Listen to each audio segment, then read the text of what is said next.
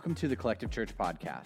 Collective is a church for the rest of us, which means if you have never been to church, walked away from church, or are struggling to find a church you connect with, you belong here. To learn more about Collective, you can follow us on social media at My Collective Church or head to www.mycollective.church. Now here's Sunday's message.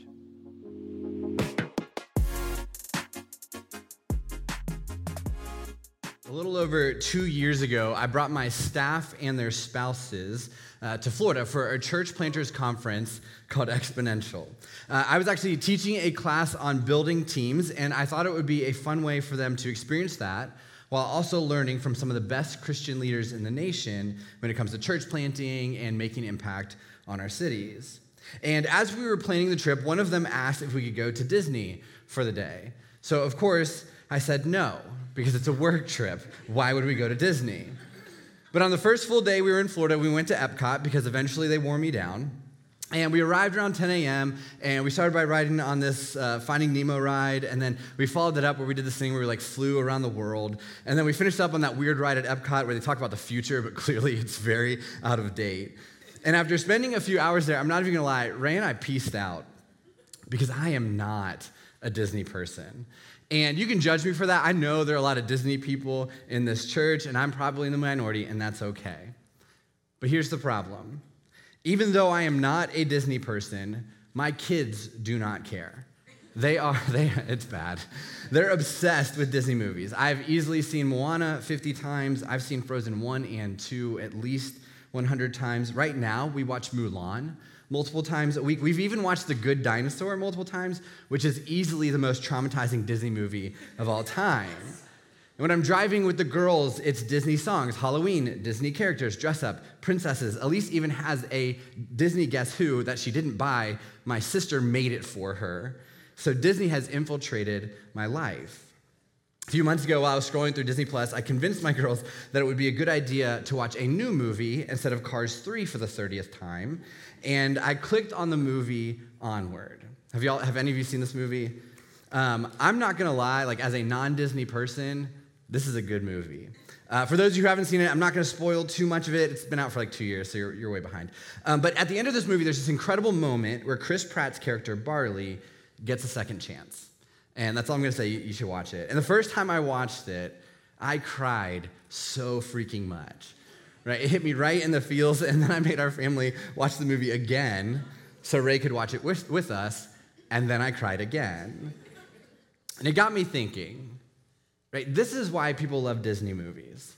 It's not the love stories, it's not really the songs, it's not the imagination. It's because every good Disney movie is about someone getting a second chance. And I think the reason why we connect is because we want that, right? We want second chances. Today, we're closing out our series called Home, and the goal of this series was to let you know that Collective can be a place that you call home. It's a place where you can experience Jesus. It's a place where you can belong. It's a place where you can grow. It's a place where you can find grace. No matter where you are in your faith, no matter what you've been through, no matter what you are currently experiencing. And over the past 5 weeks, we've talked through our values as a church, right? The things that make Collective, Collective.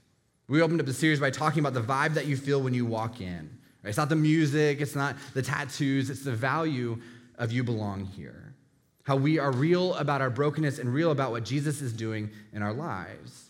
That it doesn't matter how broken or messy or sinful or anything you are, you belong here. And then we talked about our value of own your growth. Own your growth means that we use our time and talents and resources to become more like Jesus. That your faith is your responsibility. Not your parents, not your friends, not your pastors. And so Collective commits to creating opportunities for you to grow, but it's really on you to take next steps. In week 3, we talked about how we say, come and see, and we invite people to experience what Jesus is doing in our lives. And come and see doesn't mean we have everything together or that we know all the answers. It's simply us saying, come and see what Jesus is doing in my life. Come and see what Jesus is doing in this church.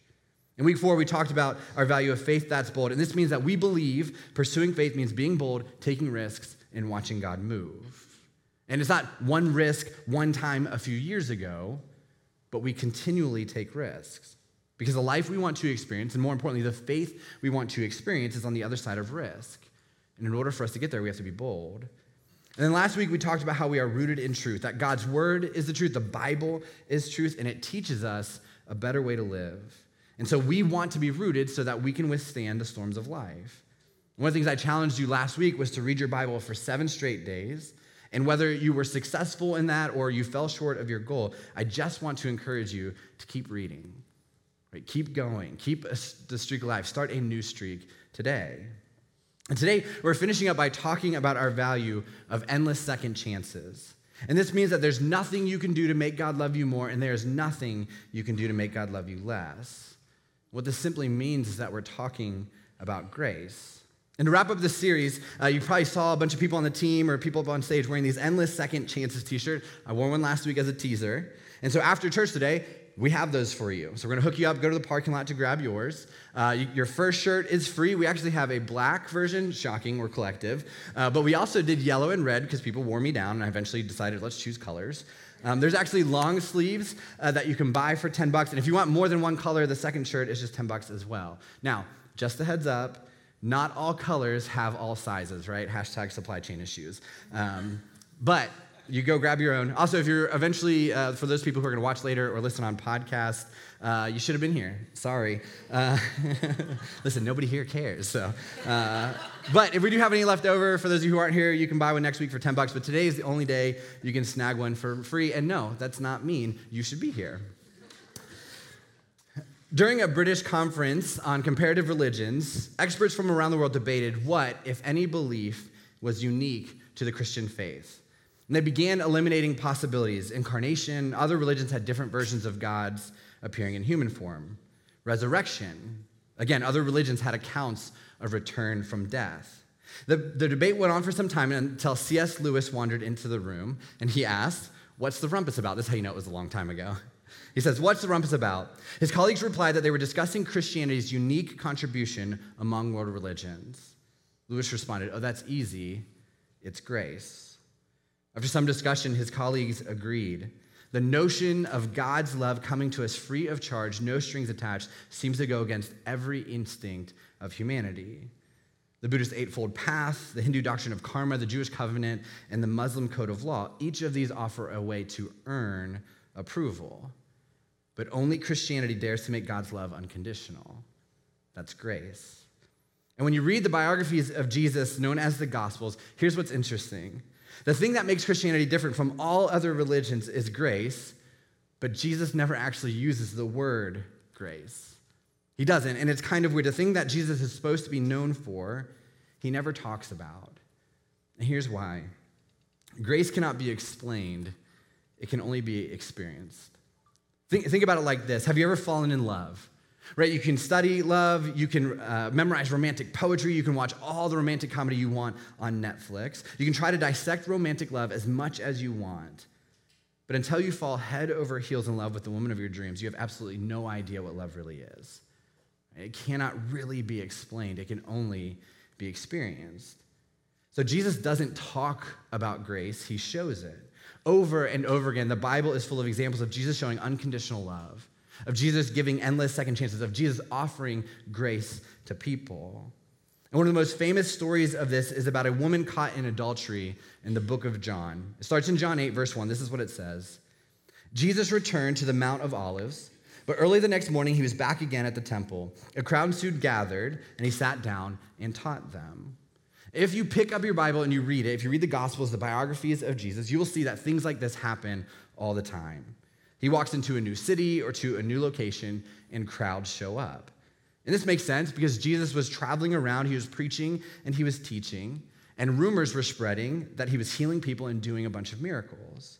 And so on this day, he's at the temple, which is the place where Jewish people worshiped, and a crowd gathers around him.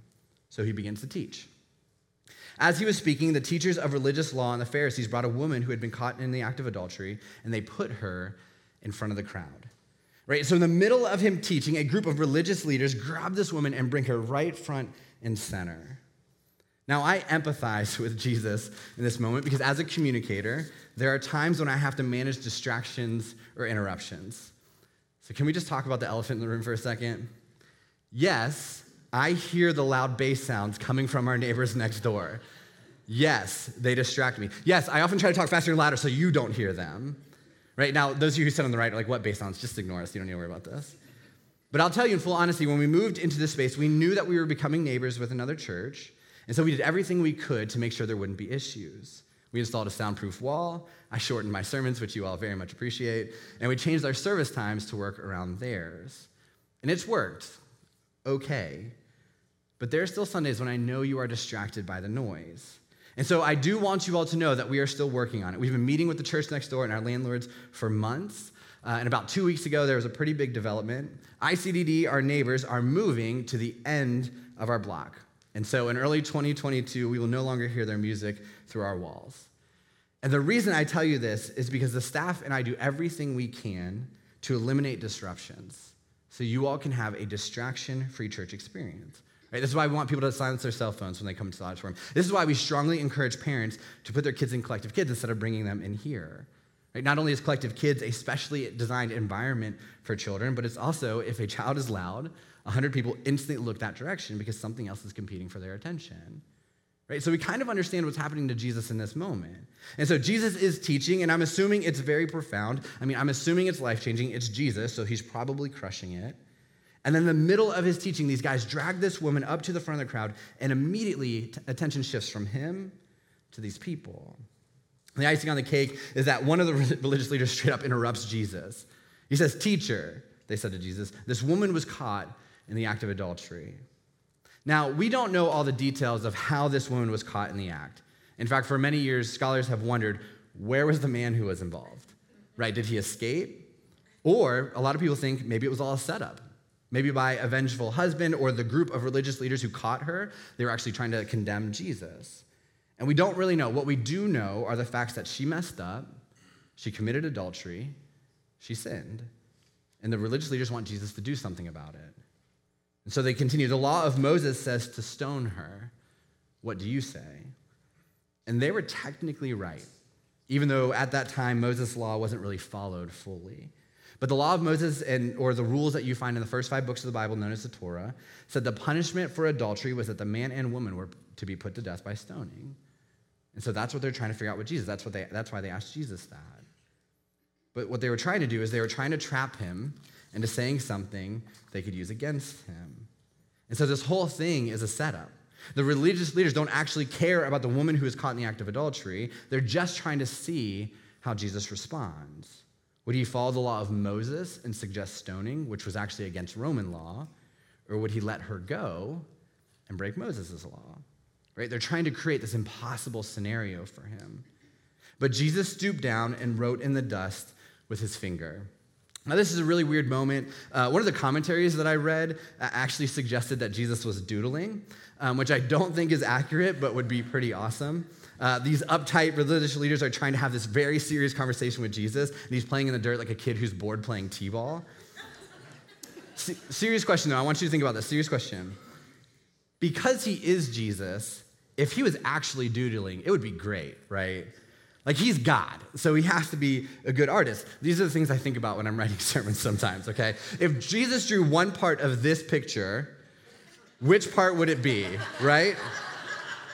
Clearly the good part. He wouldn't do the second half of that. This is us. This is Jesus, okay? Okay, sorry. We can go back to the story. So Jesus is drawing a horse doodle on the ground, and the religious leaders are getting pissed, partly because he's just so good at doodling, but mainly because they're trying to trap him. They kept demanding an answer, so he stood up again and said, "All right, but let the one who has never sinned throw the first stone." Right? You can stone her, but only if you haven't sinned. And don't miss this. The only person in the crowd who could throw the first stone didn't. That was Jesus. Jesus was perfect. Jesus was without sin. If anyone had the right to punish this woman, it was him. Then he stooped down again and wrote in the dust, probably finishing up the tale. When the accusers heard this, they slipped away one by one, beginning with the oldest, until only Jesus was left in the middle of the crowd with the woman. And so the religious leaders have left, and now it's Jesus, this woman, and the whole crowd. And this is when they experience grace. Then Jesus stood up again and said to the woman, "Where are your accusers? Didn't even one of them condemn you?" "No, Lord," she said. And Jesus said, neither do I. Go and sin no more. Now, I want to take a moment to break this down, because one thing that I've noticed in the past 4 years of leading Collective is that a lot of Christians know the word grace, but don't actually understand it. You see, justice is getting what we deserve. For this woman, justice would have been punishment for her sin, because that's what she actually deserved. Mercy is not getting what we deserve. And again, for this woman, mercy was when the accusers walked away. She deserved punishment, but didn't get it. But grace is getting something better than what we deserve. And for this woman, this is when Jesus says, neither do I condemn you. This is grace. The perfect Savior of the world letting this woman know that she's forgiven. It's not justice, it's not mercy, it's grace. So grace is not clean yourself up and then come to Jesus.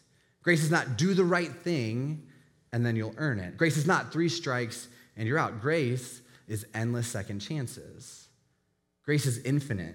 Grace means that your slate is wiped clean. Grace is a gift that costs everything for the giver and nothing for the recipient. Grace demands nothing from us. Grace comes free of charge for people who don't deserve it. There is no catch, and there are no loopholes that disqualifies us. Grace is not contingent on what we have done for God, but what God has done for us. Grace is not about finishing first or last. It's about not counting. Grace means that there's nothing we can do to make God love us more, and there's nothing we can do to make God love us less. And grace is for everyone.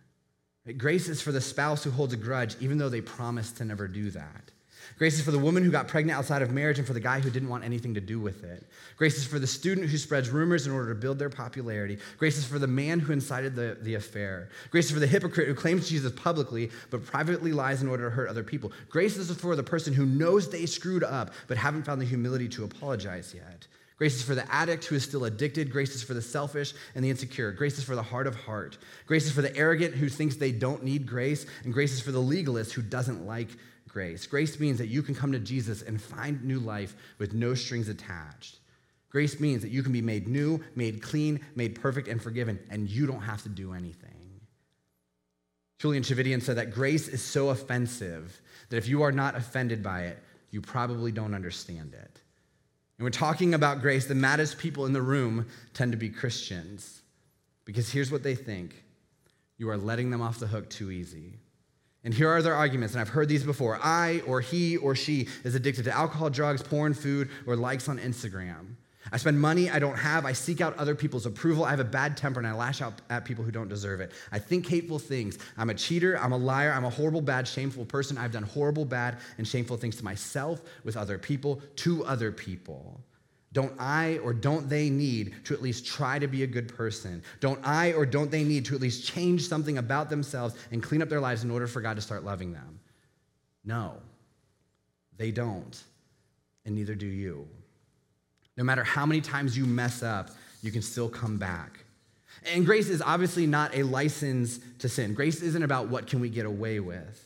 Because if we have that attitude, it proves that we don't actually grasp grace or what God has in mind for us. But I just know what it feels like to be stuck in the same sin for decades and think that I've used up all my second chances, that I can't come back, that grace has run out. But it hasn't. John says this a little bit earlier in John 1:16. He says, from his fullness, we have all received grace upon grace.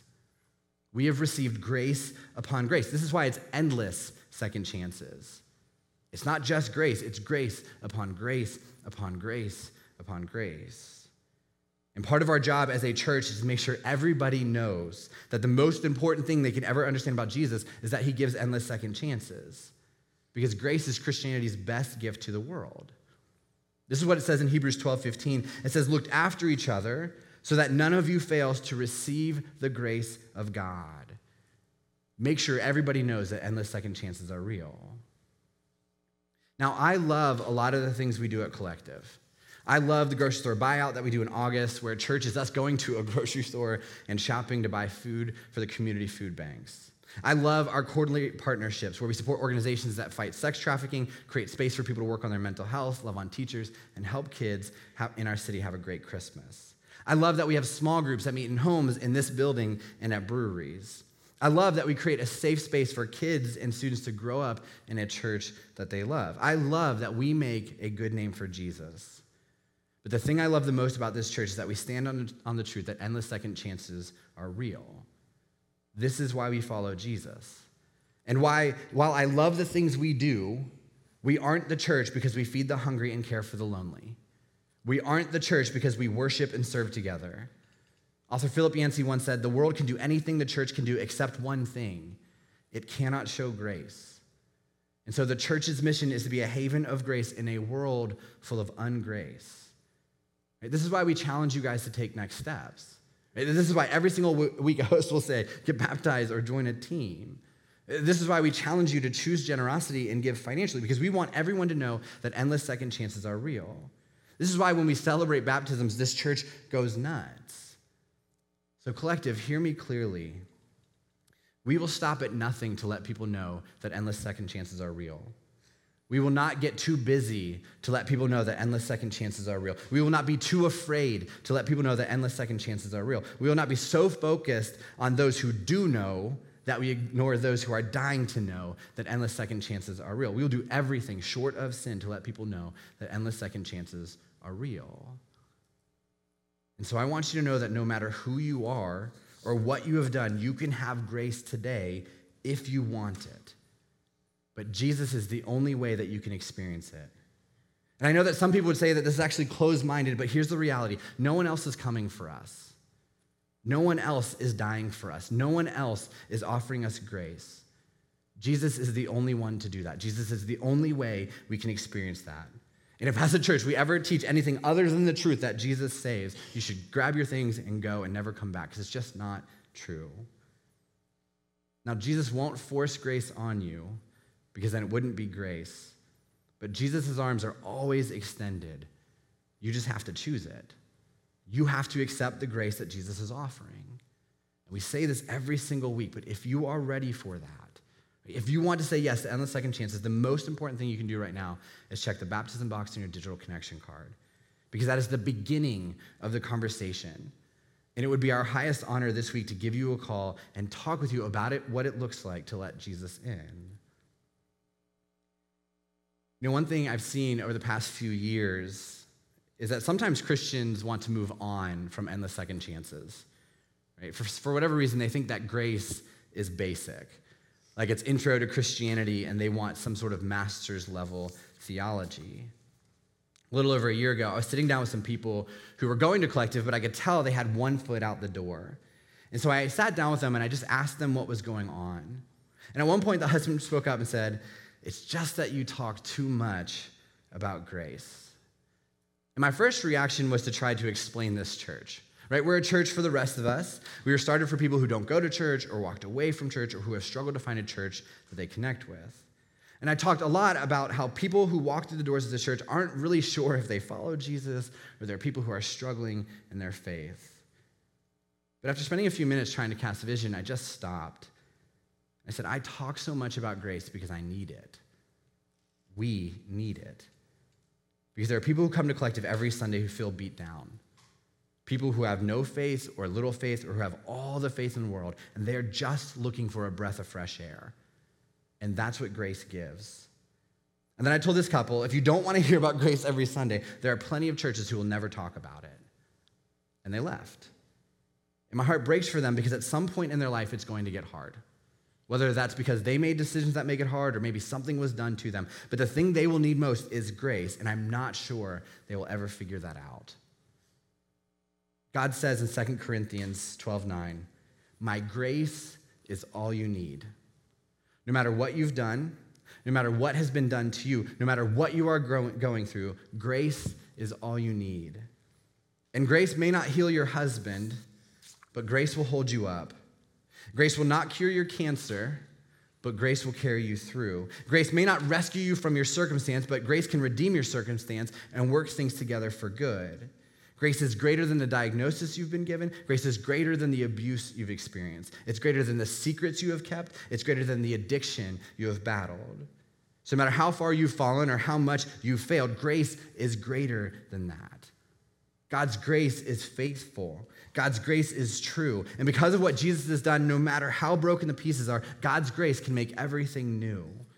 Grace is powerful enough to erase your guilt. Grace is big enough to cover your shame. Grace is real enough to heal your relationship. Grace is strong enough to hold you when you are weak. Grace is sweet enough to cure your bitter heart. Grace is satisfying enough to deal with your disappointments. Grace is beautiful enough to redeem your brokenness. And so you may have given up on grace, or you feel like grace is not a part of your life, but grace hasn't given up on you. And it is not a coincidence that you are sitting here today. That is God's grace in your life right now. He has chased you down. He will meet you where you're at, and he will help you back up because endless second chances are real.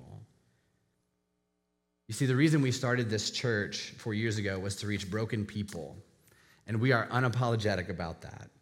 We are a church for the lost, the beat down, the discouraged, the mentally unstable, the afraid, the divorced, the addicted, the insecure. The ones who have attained empty success, the ones who have a past they aren't proud of, the ones who are living a life right now that they're not proud of, the ones whose marriage is hanging on by a thread, the ones who feel like their whole lives are hanging on by a thread, the ones who need grace. So we started this church for me and for you and for this community. So welcome home. Let's pray. God, I think we spend a lot of our life searching for answers. God, we spend a lot of our life searching for peace. God, we spend a lot of our life searching for something that will satisfy us, that ultimately will just get us through the next day. And God, as we've searched for those things and we've tried different things in our life, the one thing that we know that can get us up every morning is grace.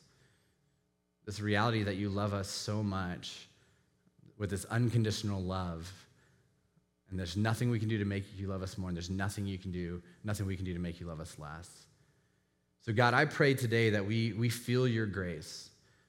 God, for people who've been following you for a long time, that they don't think of grace as the thing that they experience when they first start following you, but the thing that they experience every single day. And God, for the people here who are struggling with their faith, who are struggling with you, God, we pray that they hear that you love them so much, no matter how broken and how lost they are. And God, you want to give them something better than they deserve. God, thank you for grace. Thank you for grace in our relationships. Thank you for grace in our marriages. Thank you for grace in our lives. God, I pray we live in this grace, and this is the thing that we bring to our community. God, we love you and praise in your name. Amen.